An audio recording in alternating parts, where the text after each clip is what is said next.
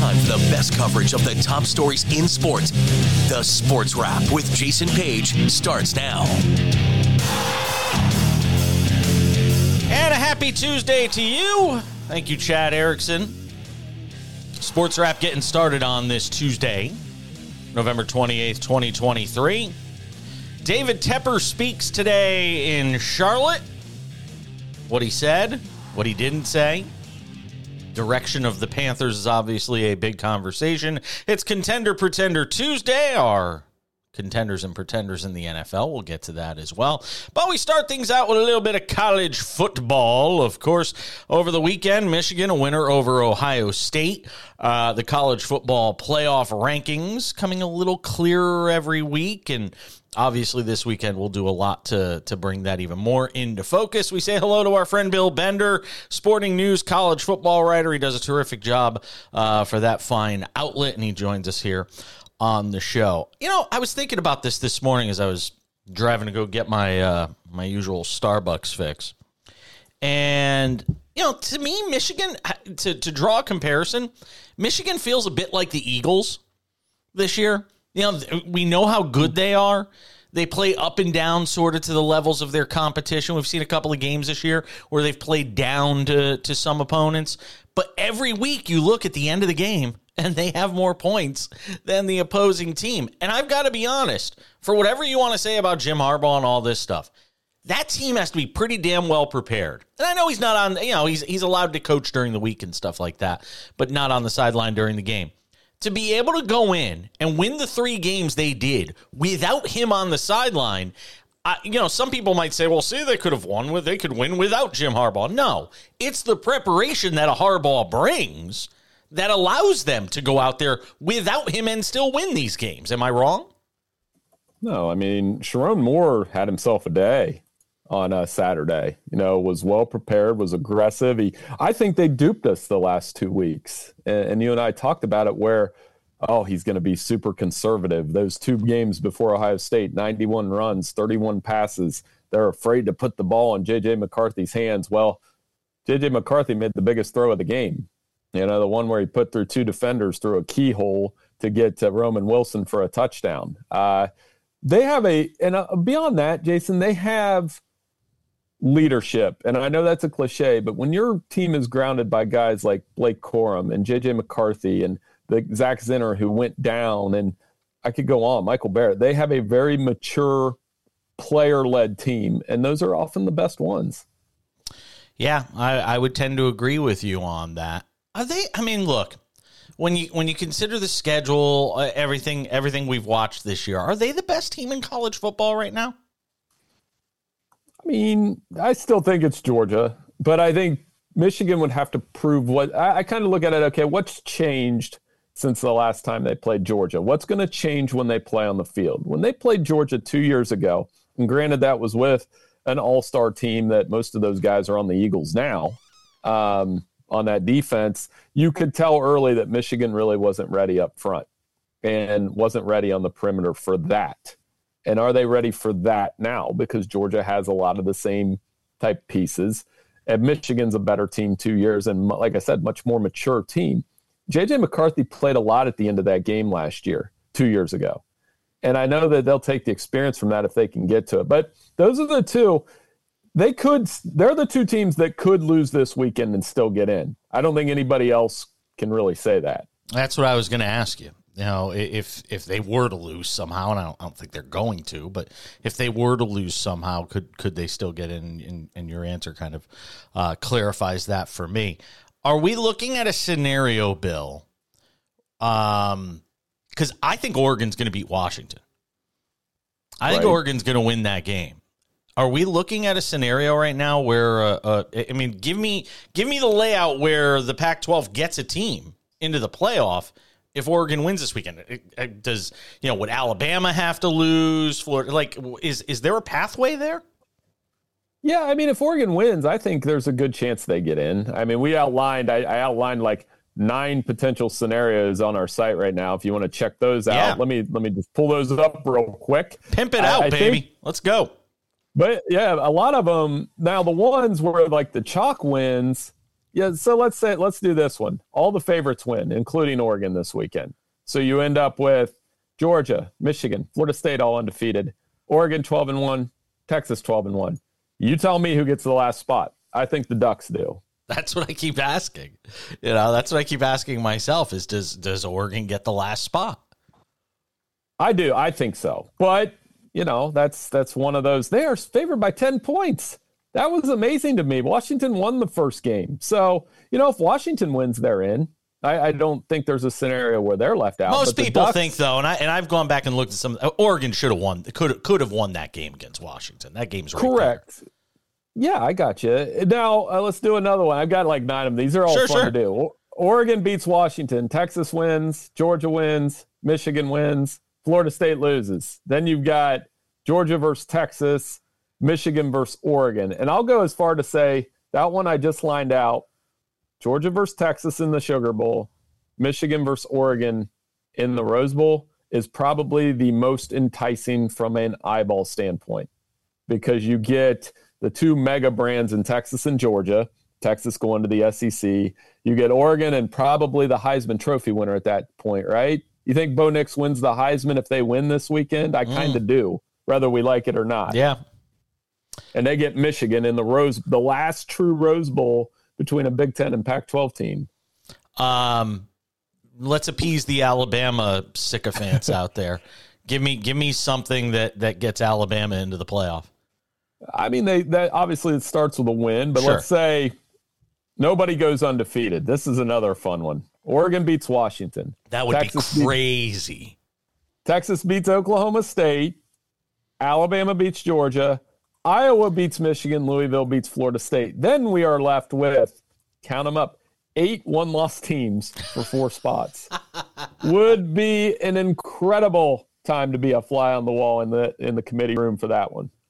Let me ask you this to go back to Michigan for a second. And I know we've talked about this quite a bit throughout the season. Let's assume I think I could see the scenario whether they win a college football playoff or not, whether they win a national championship or not. I actually could see it both ways now where Jim Harbaugh leaves. Whether they win it or whether they lose it. Because if they lose it, he's going to say, I'm facing suspension next year. I don't want to deal with all the politics of the NCAA. And if he wins, he says, I did what I came to do and I'm leaving. Am I looking at that wrong? And either way, the program, the fans will still love him. Sure. Right? Like he'll leave on good terms with Michigan, even if he leaves on bad terms with the NCAA. So, I think he's done a lot. He stayed there longer than some people expected him to. He's been there since 2015. Yeah, me too. Sure. And he's accomplished what he, in some ways, set out to accomplish. They've flipped the script on Ohio State. This would be their 3rd straight Big Ten championship. Now, can they win a national title with all those things I outlined? If they do, I mean, the rest of the country can say that's tainted and this and that. I don't think one person in Ann Arbor would care. They haven't won that thing since 1997. I would agree with you. Outside of Oregon, Washington this weekend, where do you see the best chance for a quote unquote upset? I don't. That's a good question. Alabama, Georgia is not an upset to me, so I'll get that off the table. Louisville over Florida State could happen because Florida State's offense was not very good last week. They only had 98 rushing yards. Tate Rodemaker was about 50% completion percentage, a little bit over. And they're playing a Louisville team that can score a little bit. Now, I know the Louisville team lost to Kentucky in a wild one last week, but that's an in-state rivalry game. This is an opportunity, and I don't know. I mean, that would be the second most likely to me, followed closely by – not closely. I mean, if Texas, Oklahoma State, I wouldn't, jump out of my chair if that happened because those two teams know each other. Mike Elko to Texas A&M. It feels like a safe pick. That's kind of the way I look at it. Not this crazy, pie in the sky hire, and not almost dropped my drink. And not this not this wildly unsuccessful hire. It just feels like the safe pick to me, coming off the Jimbo Fisher era. How do you view it? Yeah, it feels like a grown-up hire.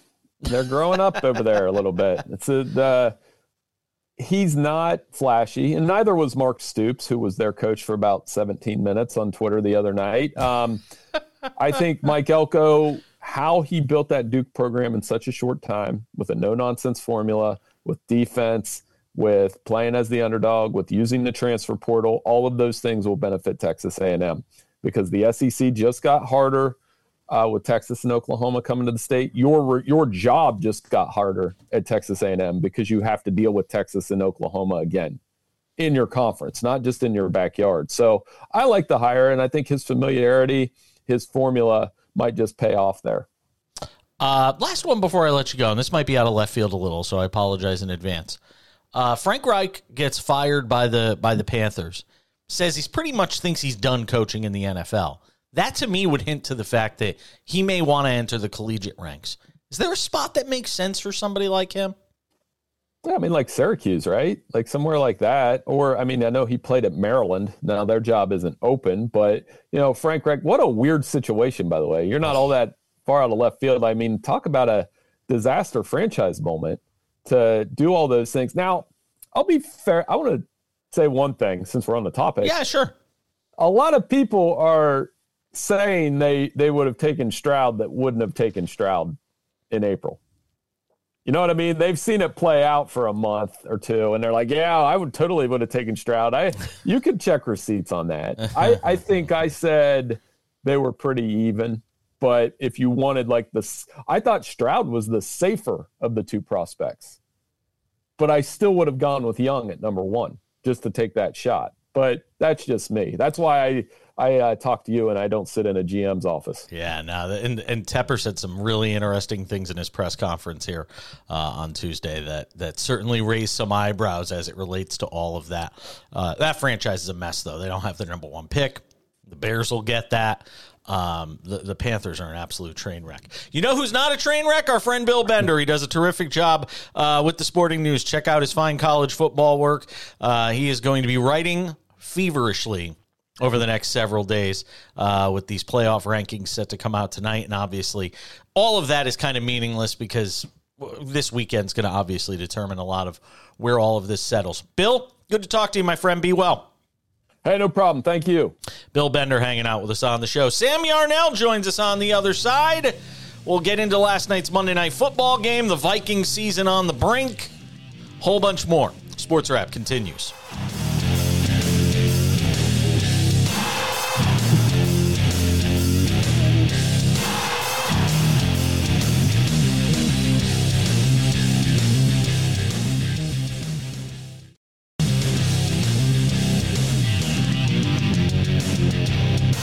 Sports Wrap on this Tuesday rolls on. Good to have you with us. Contender Pretender coming up in about 15 minutes. 3 contenders, 3 pretenders from myself and this man, the great Sam Yarnell. Hangs out with us every day on the show. So Sam, another doozy of a Monday night game. And what did I say? When you and I are of a mind on a pick, it just run the other way. We all thought Vikings -3. It's a lock. There's no way that the Vikings -3 could lose. You did like the under, I will say, though. You loved the under. So the only thing I liked was -3. I liked the prop bets for the quarterbacks to go over. One went over, one went under. But man alive, 12-10 Monday Night Football game.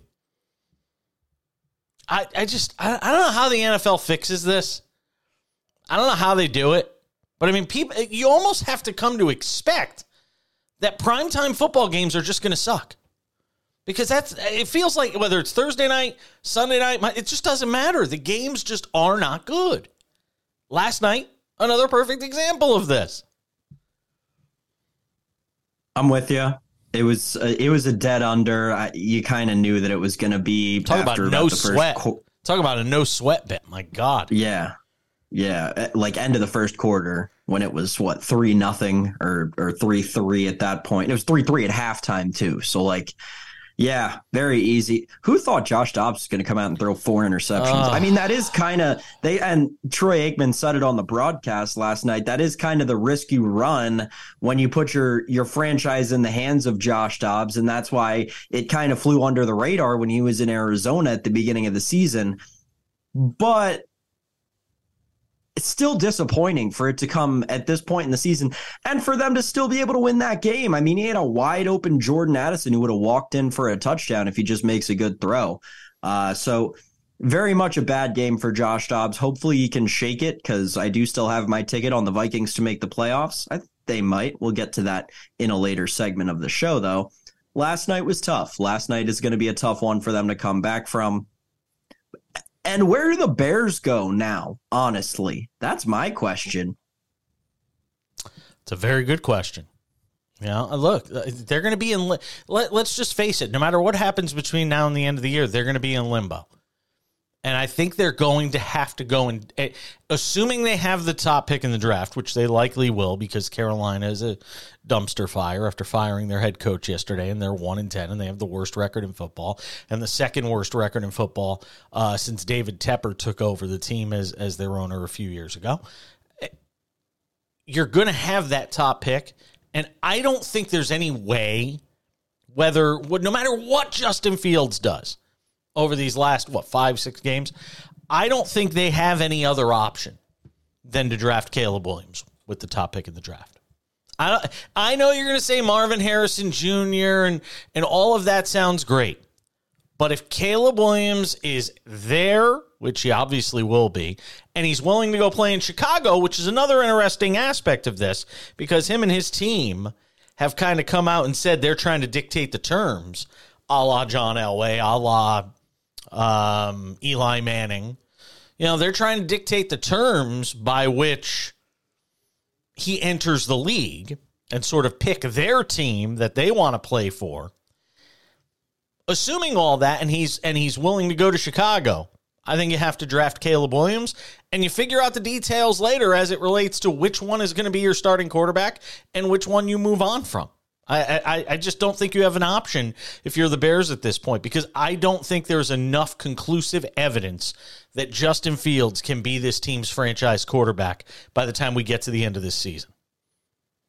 Do you trade the first overall pick if you're the Bears? Say the Bears do get the first overall pick, because I agree with you. The Panthers are on their way to a 1-16 season now in a 17-game NFL season. Shout out to Shannon Sharp. I think it's pretty inevitable at this point that the Bears are going to wind up with the number 1 overall pick. I think that trading it is a real possibility. And how hilarious would that be for a team to have their hands on the number 1 pick 2 years in a row and to trade it both years? And I think that might be their best outcome. If you trade away the number 1 pick, let's just play this out. If you trade away the number 1 pick, what you are essentially doing, though, is trading Caleb Williams.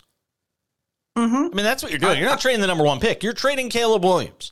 And in 5 years, if the Bears are still this dumpster fire of a franchise, this car wreck of a franchise, this clown car of a franchise, and Caleb Williams is throwing, 30 touchdowns to 10 interceptions for, I don't know, pick the franchise of your choice that would trade up for that number 1 pick. It's a disaster for that franchise. You cannot take that chance. I don't see it.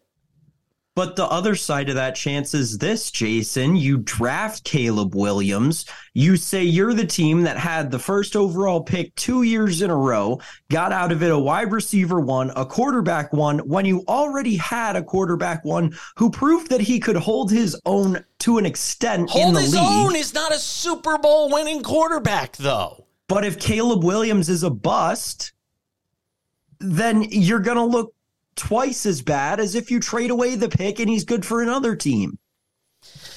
Look, I mean, and we could sit here all day and sort of play devil's advocate about, who's going to be a bust and who's going to do what. As Bill Bender just said in our last conversation that I just had with him, everybody's talking about, CJ Stroud, it was such a foregone conclusion. It was a 50-50 pick. Amongst most consensus football guys, it was a 50-50 pick, Stroud versus Young. And obviously the Panthers got it horribly wrong with Bryce Young so far. And all of these things are subjective until we see what these guys can do on an NFL field.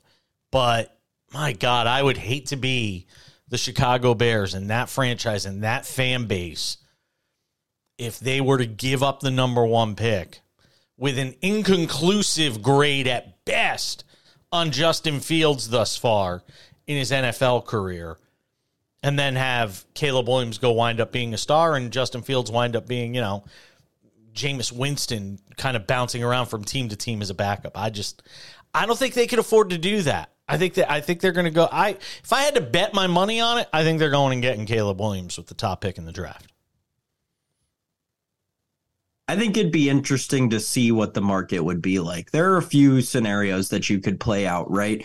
And it's not necessarily, you could have like a Matt Stafford going to Los Angeles kind of situation where you send Justin Fields in the first overall pick to a team with a quarterback for their quarterback, a team that may not be contending. Look at trying to pull the New Orleans Saints, a team that is screwed for 5 years down the road at the very least. Would you trade Justin Fields for Derek Carr straight up and then try to find another partner to trade for the first overall pick and go get trade the first overall pick to New York for Garrett Wilson? But aren't we overthinking this? Sometimes the most logical explanation, it's Occam's razor. Sometimes the most logical explanation is the one that makes the most sense. And what makes the most sense is drafting the best quarterback in this draft. And it's not best quarterback by a little. Last year, you could have made the argument of Stroud or Young and it being 50-50. And Will Levis was kind of in the periphery of that conversation at one point as well. This isn't even close, Sam. This isn't close. This conversation of best quarterback in this draft, it's not close. And you have the golden ticket. Isn't that what Kevin Costner says in draft day? You got the golden ticket, and you're the Chicago Bears. I think we're overthinking it. Just go and make the pick that makes the most sense. And that's Caleb Williams. All this stuff of, well, you can go and get Derek Carr and trade him for Justin Fields and turn that into a couple of later round picks because you're not getting much more than that for Justin Fields. I don't see it. I think if you're this franchise, you go and get Caleb Williams. It's not even the safe pick. It's the smart pick to go and get Caleb Williams and find out what he can do. Even have him compete. Have him compete with Justin Fields. And if Fields is unhappy with that, then you can trade him away. You always have the option of moving Justin Fields. And again, a lot of this is predicated on what Caleb Williams wants to do, because Caleb Williams does kind of hold all the cards here. He could go back and play another year of college football. It'd be crazy, but he could. But I don't see it. I think the Bears are going to draft him if he makes it known that he wants to play there. If he comes out and says he doesn't want to play for you, then it gets a lot more interesting. I think that a key point that isn't being considered, right, in the whole they got to go with Caleb Williams thing is this year's quarterback class is miles worse than last year's quarterback class. This year's quarterback class isn't as deep. They're not as talented. They don't have the accolades. Caleb Williams won the Heisman last year and has regressed since winning the Heisman against arguably worse competition in the Pac-12. No, you're nuts there. The Pac-12 is a very good conference. It is arguably the deepest conference in all of college football. I will not let you take a dump on the Pac-12. That is really good conference. I'm just talking about their out-of-conference opponents, and Caleb Williams has struggled immensely in every single. I think the Pac-12 is a good conference. Washington is a team that will have a very strong argument to be in the college football playoff. Yeah, Oregon's going to win that game this weekend. Oregon's going to win that game and wind up in the playoff potentially. Oregon's better than Washington. It'll be interesting. Yeah, well. Bo Nix, easy Heisman candidate this year. He's Caleb definitely Williams? in the mix. If they win this weekend, there's a lot of people that think Bo Nix will win the Heisman.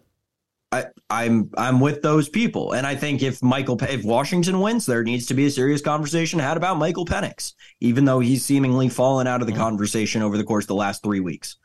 All that said, Caleb Williams has struggled against good teams in the Pac-12. What the hell is there to make me believe that he's not going to struggle against good teams in the NFL? When you look at quarterback classes, too, Justin Fields was in a quarterback class with Trevor Lawrence and Trey Lance and Mac Jones. And after a year, we were ready to call Mac Jones the best quarterback who came out of that class. The evolution, having the golden ticket 1 year is so different than having the golden ticket another year. They would have, hindsight 2020, of course, but when we look back on both of these drafts in 5 years and the Bears having the number one pick in both of them, the obvious answer, I believe, is going to be, how did they trade the first overall pick the first year and not go with CJ Stroud? Because I don't think Caleb Williams is going to be as good in the NFL as CJ Stroud is. Quite frankly, I think Caleb Williams is on pace to be about a Bryce Young in the NFL. This is not going to age well. Oh, Sam, this is so not going to age well for you. You might age well. You might age well because you're a good-looking guy. This conversation is not going to age well for you. By the way, Patrick Mahomes was 13-19 in his collegiate career. How'd that work out? Work out? Patrick Mahomes was never in contention for a Heisman. So Patrick Mahomes. Caleb Williams is arguing for he won a Heisman already before he's been drafted. Yeah, okay, that's all fine. I'm just talking about the physical ability of the guy and what he's shown you he could do on the field. He's already won a Heisman. I mean, come on. What he's shown you he can do on the field is be a college quarterback, and that's totally fine. Bryce Young did the same thing. He went on the field and showed you his physical ability was just good enough to win the Heisman and be a great college quarterback against 18 to 22-year-olds. I guess in 2023, it's really 18 to 24-year-olds on defense. All good and well. You put him up against real men on defense, it's not going to go well. I'm telling you this right now. Nope. He is going to do the same. And I'm, again, not saying Bryce Young is a bust. Not willing to say that yet. Right now, I think there's been a lot of stuff that's held him back, and we'll get into that later on in the show. But you look at these two guys, and I don't understand how more people don't see that they're spitting images of each other. Oh, God, no. Caleb Williams is so much bigger physically. He's so much stronger. I don't mean physically. But that matters. You can't just dismiss that. It matters. He looks like a guy who belongs at the position on the field. I mean, you can't just dismiss that. Yes, he does. Doesn't play like one. Quarterbacks who can handle it in the NFL don't cry to their mothers in the stands 5 seconds after the game ends. Come on. That's it. That's enough. He's not mature enough to play quarterback in the NFL. He doesn't have the mental acuity. I want a guy that shows NFL defenses. I want a guy that shows me how much it means to him. I mean, the guy's collegiate career. I mean, look, this is impossible to argue with. 21-4, 42-5, 30-5. I mean, come on already. I mean, what more do you want from the guy? Ridiculous. Listen, you take Jordan Addison out of that offense. This is going to age so poorly. I am taking this segment and I'm just going to hang it on my wall. And every time this guy sticks it in somebody's you-know-what next year, I'm just going to come back and play it. I'm just going to come back and play on the show. We're going to have a segment every week of the NFL season that's just going to be dedicated to replaying this segment every week on the Sports Wrap. That's what we're going to do. It's not going to age well for you. I'm telling you.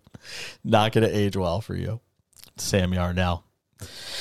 By the way, we didn't even address the topic on the very top of the upper third of the screen. Are the Vikings done? No. Only because the NFC is so bad. Only because the NFC. Yeah, I know. You want to get into contender pretender, but I don't want to steal your thunder there. But I don't think the Vikings are done either, and that's just because it's just the NFC is so bad compared to the AFC. Although some might argue, well, we'll get into it coming up in Contender Pretender. So there, we spent all of 30 seconds on the actual topic on the top of the screen because we were talking about the Bears and Caleb Williams and all of that good stuff. Stick around. Contender Pretender, the aforementioned Contender Pretender is coming up. 3 contenders, 3 pretenders from myself and Sam Yarnell as the Sports Wrap continues on this Tuesday.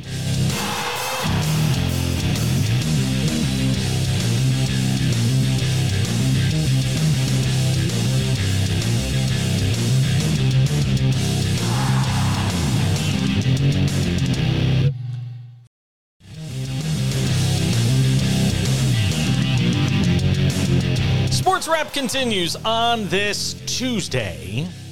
Sam Yarnell, starring in Odds and Ends today. He's got something to say about D.C. area professional sports. Is it snowing in D.C., Sam? Is that what I heard? Is it snowing there? We have reports of flurries next to the Potomac River, Jason. Sorry. You know what the temperature is going to be in Palm Springs today? I don't care about your 70-degree weather. 73. All I want to do is golf, and it's 27 degrees outside. 73. I'm playing PGA West next week, Stadium Course. Just want to put that in. Stadium Course, home of the Amex Championship next in January here in Palm Springs. Not Palm Springs, but nearby Palm Springs. So just want to put that out there, make you feel a little better. My driving range has heaters. It's time for Contender. Ah, yes, there it is. It's time for Contender Pretender, where we give you 3 teams we love, 3 teams we don't, and give you our rationale for why we feel that way. Sam Yarnell, you are leading things off. All right, Jason, my list is an interesting one this week, as you are already just a little bit privy to based on our green room discussion. My contenders are weird. My first contender this week, the Pittsburgh Steelers. What? Yeah, those Pittsburgh Steelers. I like the way their new offensive coordinator is handling things. It's the first time they've had 400 yards of total offense in a game, I believe, since Donald Trump was president, which is crazy. The Pittsburgh Steelers could turn things around now. You've got Mike Tomlin, who is going to coach any team, a team without offense even, to a just under 500 record. They'd be 8-9 if they didn't play offense at all. Now you're adding a slight element of offense into it. I think this team could finish with 10, 11, maybe even 12 wins. The Pittsburgh Steelers are playoff contenders to me. They're first on my contenders list. My next contender, the Green Bay Packers. Yep, sticking with the classic franchises so far on the list, I think the Green Bay Packers are playoff contenders. Jordan Love has turned his season around over the course of the last 3 weeks, which I don't think Packers fans were confident he would be able to do through the first 6-7 weeks of the season. The Packers have seemingly gained a lot of confidence in their wide receiving core, and that offense seems to be firing on all cylinders, maybe, if it's the right time for them to be. I think the Green Bay Packers could sneak in to an NFC wildcard spot, and that leads me to my last contender, the Minnesota Vikings. The Minnesota Vikings had a chance to win their Monday Night Football game against the Chicago Bears, and Josh Dobbs threw 4 interceptions in that game. And they still had a chance to win with about 2 minutes to go in the fourth quarter. Josh Dobbs will throw a lot of interceptions. He's not going to throw 4 in every game. He's never going to pace nearly 200 interceptions in a year. Never. The Minnesota Vikings are a team that will scrap to win games, and someone has to be the 7th seed in the NFC this year. It's going to be the Minnesota Vikings, strictly because someone has to be the 7th seed. The Minnesota Vikings are playoff contenders. They're going to be the last team in, and you're looking at a 3-team division, a 3-playoff team division in the NFC North, if those 3 things come to fruition. All right, my pretenders. My first pretender, the Indianapolis Colts. I don't know where we've constructed this narrative that the Colts somehow, since Jonathan Taylor's come back and they've phased out Zach Moss, they're going to somehow turn around their offense and make the play. Come on. They're in a division with two, and they're the third best offense. And they've got Gardner Minshew starting under center the rest of the way. Gardner Minshew is a fun guy. He'll get you 7 wins, but he's not going to get you to the playoffs. The Indianapolis Colts are probably going to win 1 or 2 more games this season. And that's not going to get them in the AFC. The AFC is wide open. I will agree with Jason on that. But the Indianapolis Colts are not a team that make the playoffs in 2023. They are playoff contenders to me. Or pretenders. Playoff pretenders. Yes, sorry. Yeah, this is okay. that. They're the first of my pretenders. Yeah, I got you. I was getting ahead of myself because my second pretender, most would say, is a contender for everything. My second pretender is the Kansas City Chiefs. What? Come on! They are pretenders to repeat as Super Bowl champions. The Kansas City Chiefs will cruise to the playoffs. They'll cruise to either a first-round victory, if not a first-round bye. I think you're looking at them as probably the number 1 seed in the AFC after how the Ravens have performed recently. But the Kansas City Chiefs are not a team that is built to win a Super Bowl. I think the NFC is going to win the Super Bowl this year strictly because the Kansas City Chiefs are the best team in the AFC, and they still have glaring issues. This is a team that plays offense in one half of every game that they're playing in. For the last 3 weeks, it was the first half. This past week, it happened to be the second half. But this is a team that chooses their spots, and it's not like they're picking where they choose. It's like they're dealt a hand and they just have to play it. They can't manipulate it at all. The Chiefs are not the Chiefs that we've seen the last years that they've won the Super Bowl or been hands down contenders. The Chiefs have become complacent in their talent almost. The Kansas City Chiefs are Super Bowl repeat pretenders to me. I don't think that they have the ability to win the big game this year. My last pretender kind of goes hand in hand with my Vikings pick being a contender. The Seattle Seahawks. I'm tired of seeing Geno Smith start real meaningful NFL games. The Seattle Seahawks are not going to be that 7th seed in the NFC. It's got to be somebody. It does not have to be the Seattle Seahawks. The Seattle Seahawks are playoff pretenders to me. Jason, let's hear your 6. All right, Sam. Well, I agree with some of what you had to say. Disagree with some as well. All right, contender, pretender for Week 12 or following Week 12 in the NFL. Let's start with the contenders. How about the Jacksonville Jaguars? I'm back on the bandwagon, baby! Go Jacksonville. Back-to-back wins after the disappointing loss, getting throttled by the 49ers. By the way, you know what the Jaguars and 49ers have in common, Sam?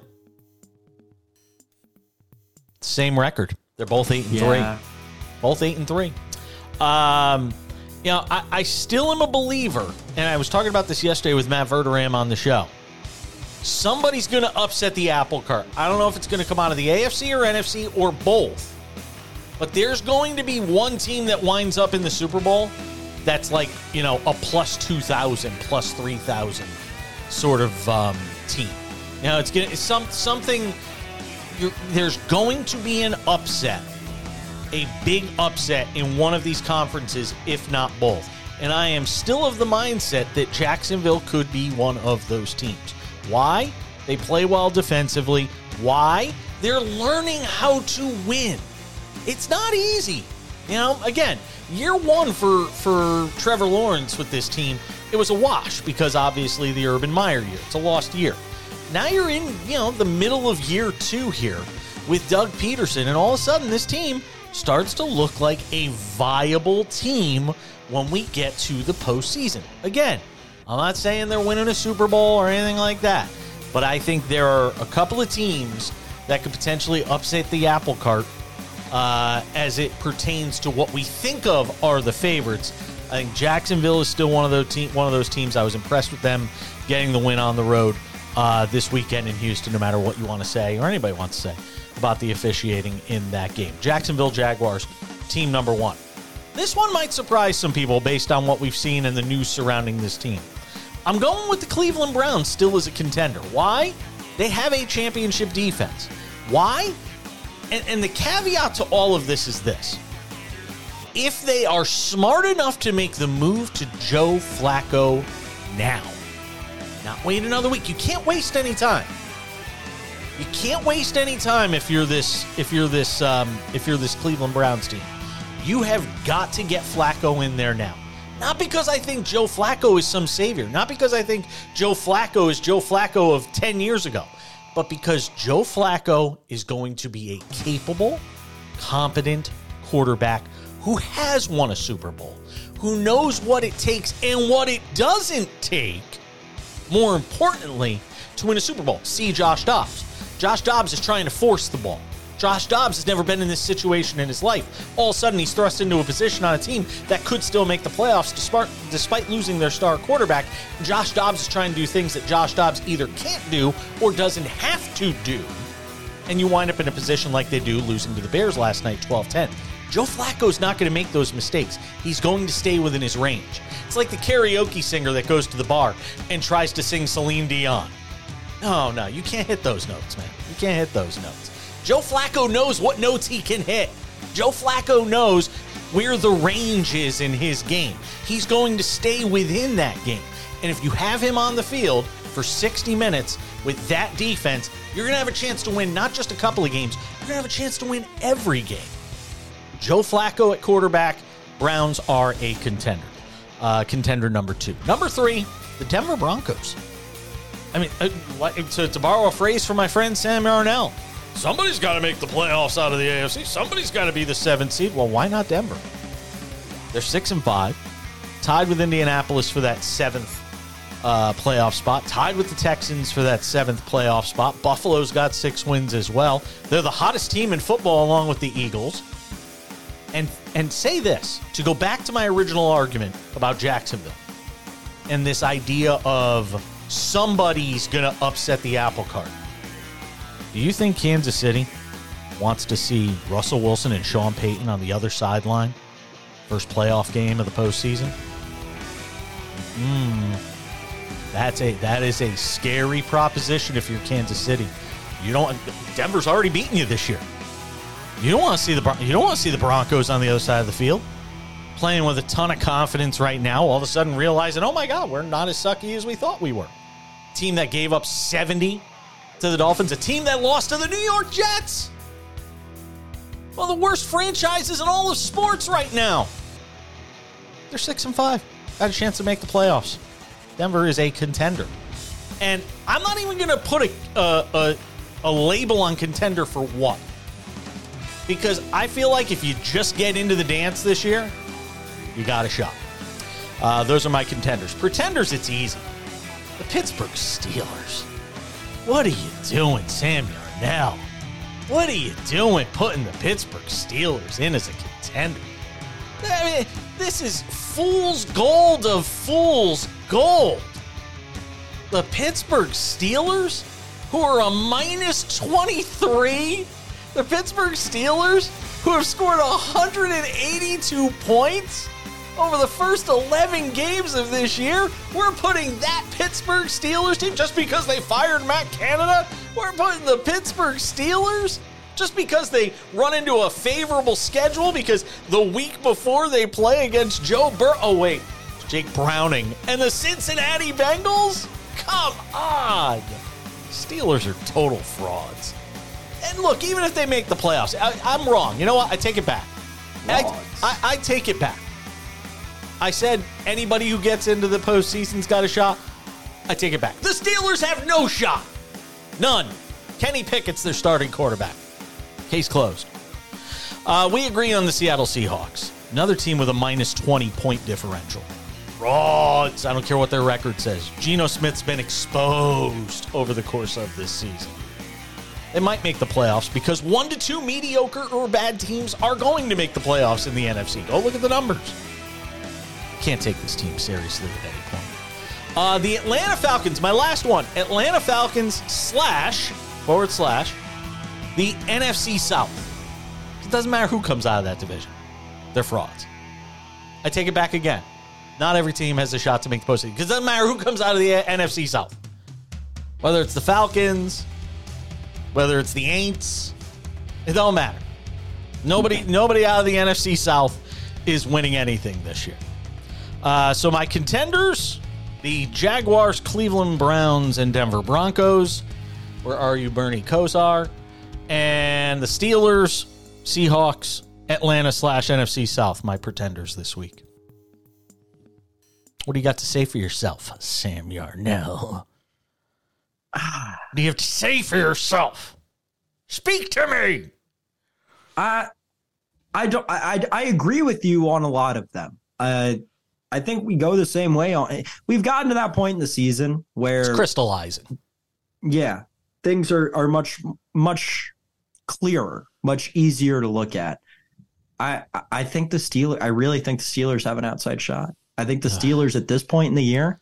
The one thing I will say I disagree with you on is the Joe Flacco thing. I think that age has run its course with him, and his body has just been through a little too much. Knows his range. Just stay within the lines. You don't have to get fancy. You just have to make the competent throws. DTR couldn't make those throws. PJ Walker's not making those throws. They don't have to go and score 35 points. If they score 20, they're going to have a chance to win every game with that defense. And I know I think the Joe Myles Flacco's Garrett injury is enough. a concern too. I think that Joe Flacco, yes, that too. But I think Joe Flacco is going to throw enough interceptions returned for touchdowns himself because that's kind of always been his problem, right? Is he won't throw a ton of picks, but when he throws picks, they get because he throws quick short passes, they get returned to the house. So that's my only concern. Here's the thing: some of that had to do with who he was throwing to with the Jets. He's got a little bit more to work with. I like Njoku. I like Amari Cooper. He has some options offense, and they can run the football in Cleveland. They can still run the football. They don't have to. They don't need him to put up 300 yards. If he's 17 of 24 for 210 and a score with no picks done, good. That's all you need. That's all you need out of Joe Flacco. I think he can still be that. I just don't think that that's realistic at this point in his career.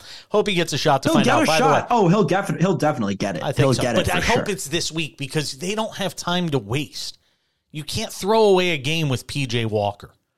By the way, shout out to the Delaware program announcing they're moving to FBS next season. They're moving from FCS to FBS. Yeah, Delaware. It's true.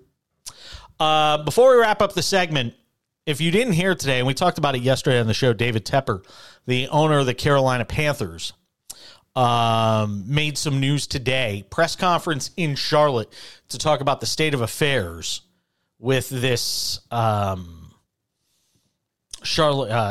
Panthers organization. I almost said Charlotte Panthers organization. And take a listen to what David Tepper said regarding his quarterback situation, because a lot has been made of what took place in the draft. David Tepper today, in front of the Panthers media, addressing the issue of what happened at the quarterback position vis-a-vis the draft, whether it was C.J. Stroud or Bryce Young, who wanted who. Here is Tepper in his own words earlier today. Now, it's been reported, and we talked about it. Originally, we were going to go to the number 2 pick, and we thought we would get CJ because we thought the Texans were going to pick Bryce. And listen, we preferred Bryce. He was our number 1 pick. We had a lot of conviction. But in answer to your questions, it's just not the way the process was done. The process was done the way the process was done. And non-existent process. Even though if there was a process with 5 people in the room, and the way the votes came in, Frank was the first choice. I always could veto that choice.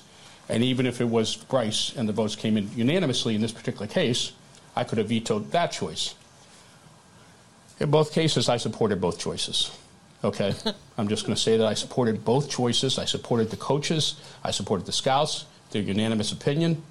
And I supported Frank Reich. So whatever's good, bad, or indifferent is ultimately because the buck stops here, and I take full responsibility for everything. But that's the way the process runs. And just one last thing, and then we're going to go here. As far as Bryce Young is concerned, I cannot say this, for myself, and I think everybody in this building would share this sentiment. we are totally confident in that pick. Okay, I think the people that made that pick first, would be totally confident in that. Some of them you could ask. Okay, and I think and for me, I'm totally confident in agreeing with that pick. How do you think you're Bryce Young if you're hearing that today? I mean, wow. What a clown. This dude is such a clown. He should have started with, we have every bit of confidence in Bryce Young. And the very next thing he should have said is, the buck stops with me. Instead, I got a minute of word salad of, well, Frank wanted this and this person wanted this, and I could have vetoed at any time. And if the moon and stars line up in this way, you could see Venus. And just give us the facts, man. The buck stops with you. You're the owner of the team. Who did you want? Who did Frank want?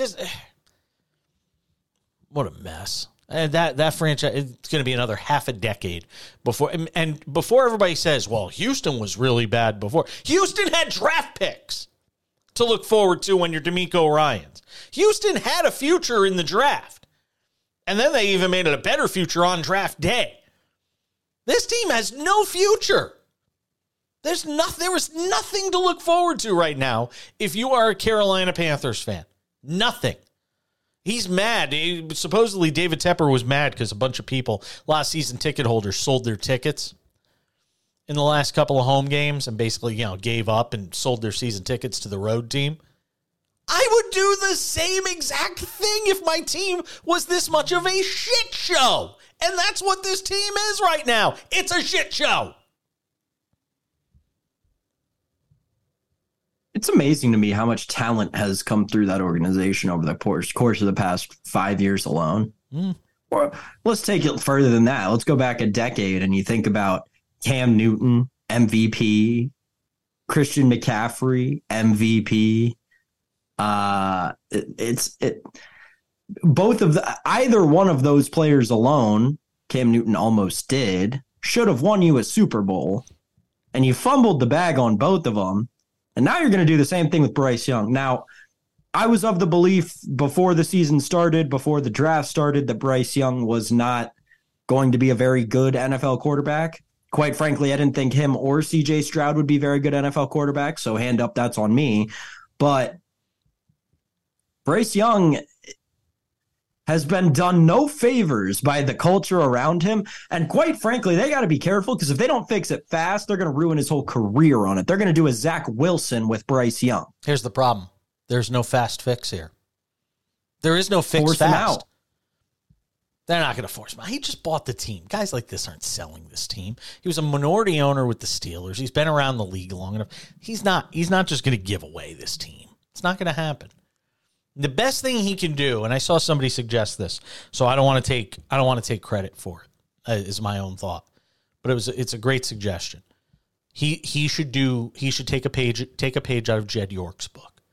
Jed York was very hands-on when he got into the 49ers. Very hands-on. And it didn't go well. The 49ers were bad for a while. And it was when Jed York even said publicly, it wasn't just kind of a quiet thing. He was public about the fact that he was going to step back.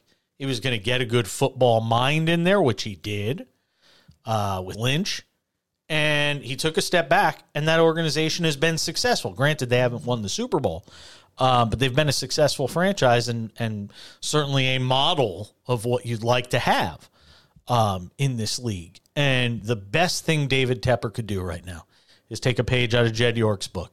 Step aside, get a smart football mind to oversee the entire operation.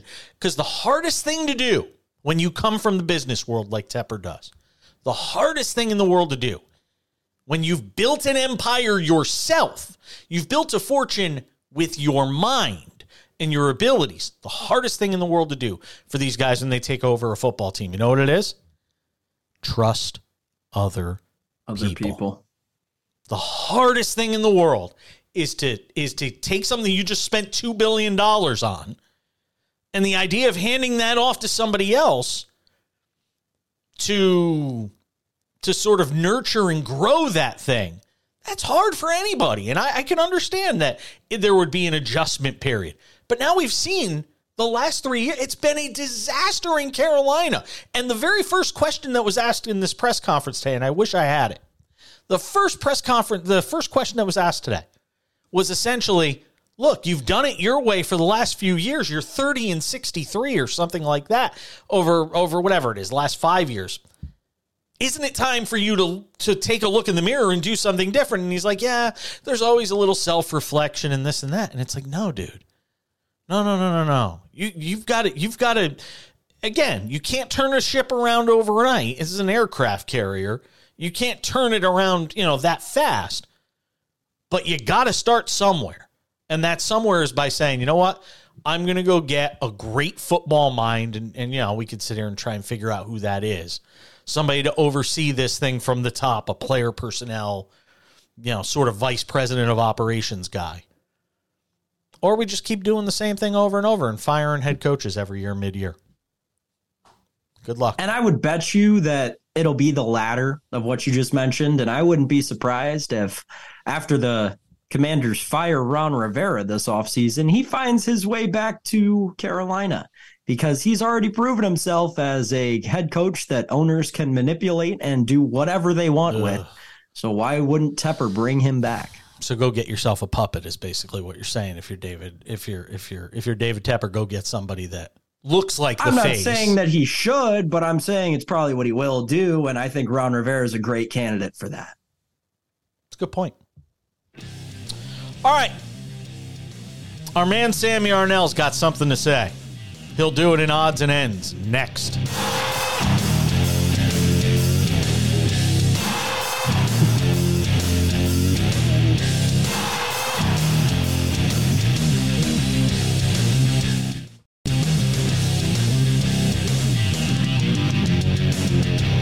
Welcome back to this Tuesday edition of the show. Busy show. Long show. Sometimes that happens. Thanks to Bill Bender for hanging out with us. It's time for odds and ends. Today I cede the floor. I recognize the gentleman from Virginia, Sam Yarnell. Jason, the people of Washington, D.C., the people of the great district that runs our wonderful country, need to be more upset with their sports. Washington, D.C. sports may be the worst of any large metropolis in the United States, at least the continental United States. Not sure about Hawaii and Alaska, or Guam or Puerto Rico. But Washington sports, the state of them is horrible. You look at the Washington, we'll go sport by sport, the Washington Capitals, the greatest one of, probably the greatest goal scorer of all time has played for this team for 19 seasons. They have one Stanley Cup Finals appearance to show for it. They've had 17 years of Backstrom and Ovechkin. Again, one Stanley Cup Finals appearance to show for it. 3 straight second-round exits leading up to that Stanley Cup Finals, 4 straight first-round exits since that Stanley Cup Finals appearance. For reference, the Penguins have 3 Stanley Cup championships, including a back-to-back in Sidney Crosby's 19-year career. He and Ovechkin came into the league the same year. The Washington Capitals have absolutely dropped the ball on having the greatest goal scorer in NHL history on their team. They have virtually nothing to show for it. The Washington Wizards have been in basketball purgatory for the better part of 3 decades. They wasted the careers of John Wall, Bradley Beal. They gave Bradley Beal one of the worst contracts in NBA history, and that's just the last 10 years alone. This is a team, an organization, a franchise that has not made a conference finals since the Carter administration. That's right, Jimmy Carter was president the last time the Washington Wizards were in a conference finals. Do I even need to say anything about the football team, the Washington Commanders, a team that has let every good, young, up-and-coming coach in the league go through that organization only to have 5.5 years of Jay Gruden and 4 years of Ron Rivera at the helm? By the way, those coaches, Mike McDaniel, Kyle Shanahan, Sean McVay, Matt LaFleur, even Bobby Slowick, who's making his name as a coordinator at this point in his career. By the way, all of those names I just mentioned, they were all part of the coaching staff in 2013 when Mike Shanahan led the Commanders, then known as the Redskins, to a 3-13 record. Lastly, the Washington Nationals, I memean, do you even need to say anything? They've traded away Bryce Harper, Trey Turner, Juan Soto, Max Scherzer, and I mean, they traded before that Lucas Giolito, Reynaldo Lopez. This is an organization that is unwilling to pay any sort of inordinate amount of money to any player since they got burned on the Jason Worth contract, unless that player is going to have a career-ending injury sometime in the next 2 seasons. See Steven Strasburg for that one. The Lerner family may be the least competent owner of any of the franchises that I've just mentioned, and that's strictly because of the nature of baseball and the owner having so much more say in the moves their franchise makes than basketball, football, or hockey. At the end of the day, the Commanders have had the turnover that they've needed in recent years when you look at Josh Harris and that group becoming the owners and outing Dan Snyder after all of his debauchery as Commanders owner. But Ted Leonsis and Mark Lerner have to be the next ones to go. They're actively holding DC back from the winning culture that it was so accustomed to in the 60s, 70s, and even 80s. Take it with the Commanders into the 90s. But since then, the 3 owners in DC between Dan Snyder, Ted Leonsis, and Mark Lerner could arguably be the 3 worst in sports. They've single-handedly killed sports in this city, and they've somehow led all 4 of those teams to be rebuilding at the same time. It doesn't make sense to me, and like I said, Jason, the state of DC sports is horrible right now. Well said. And well documented as well. Sam Yarnell, ladies and gentlemen. And that's how we wrap up this Tuesday edition of the show. By the way, you mentioned Jimmy Carter. Rest in peace, Rosalind Carter, being laid to rest today. That's going to do it for us. We're back on Thursday, off tomorrow. We're off tomorrow, back on Thursday for Thursday Night Football. I'm sure there's some craptastic game that we will have to preview. Who knows what will happen between now and then, but we will obviously have it covered for you. For Bill Bender, who joined us from the Sporting News earlier today, and my buddy Sam Yarnell, I am Jason Page. We'll see you back here on Thursday for the Sports Wrap. Have a great day.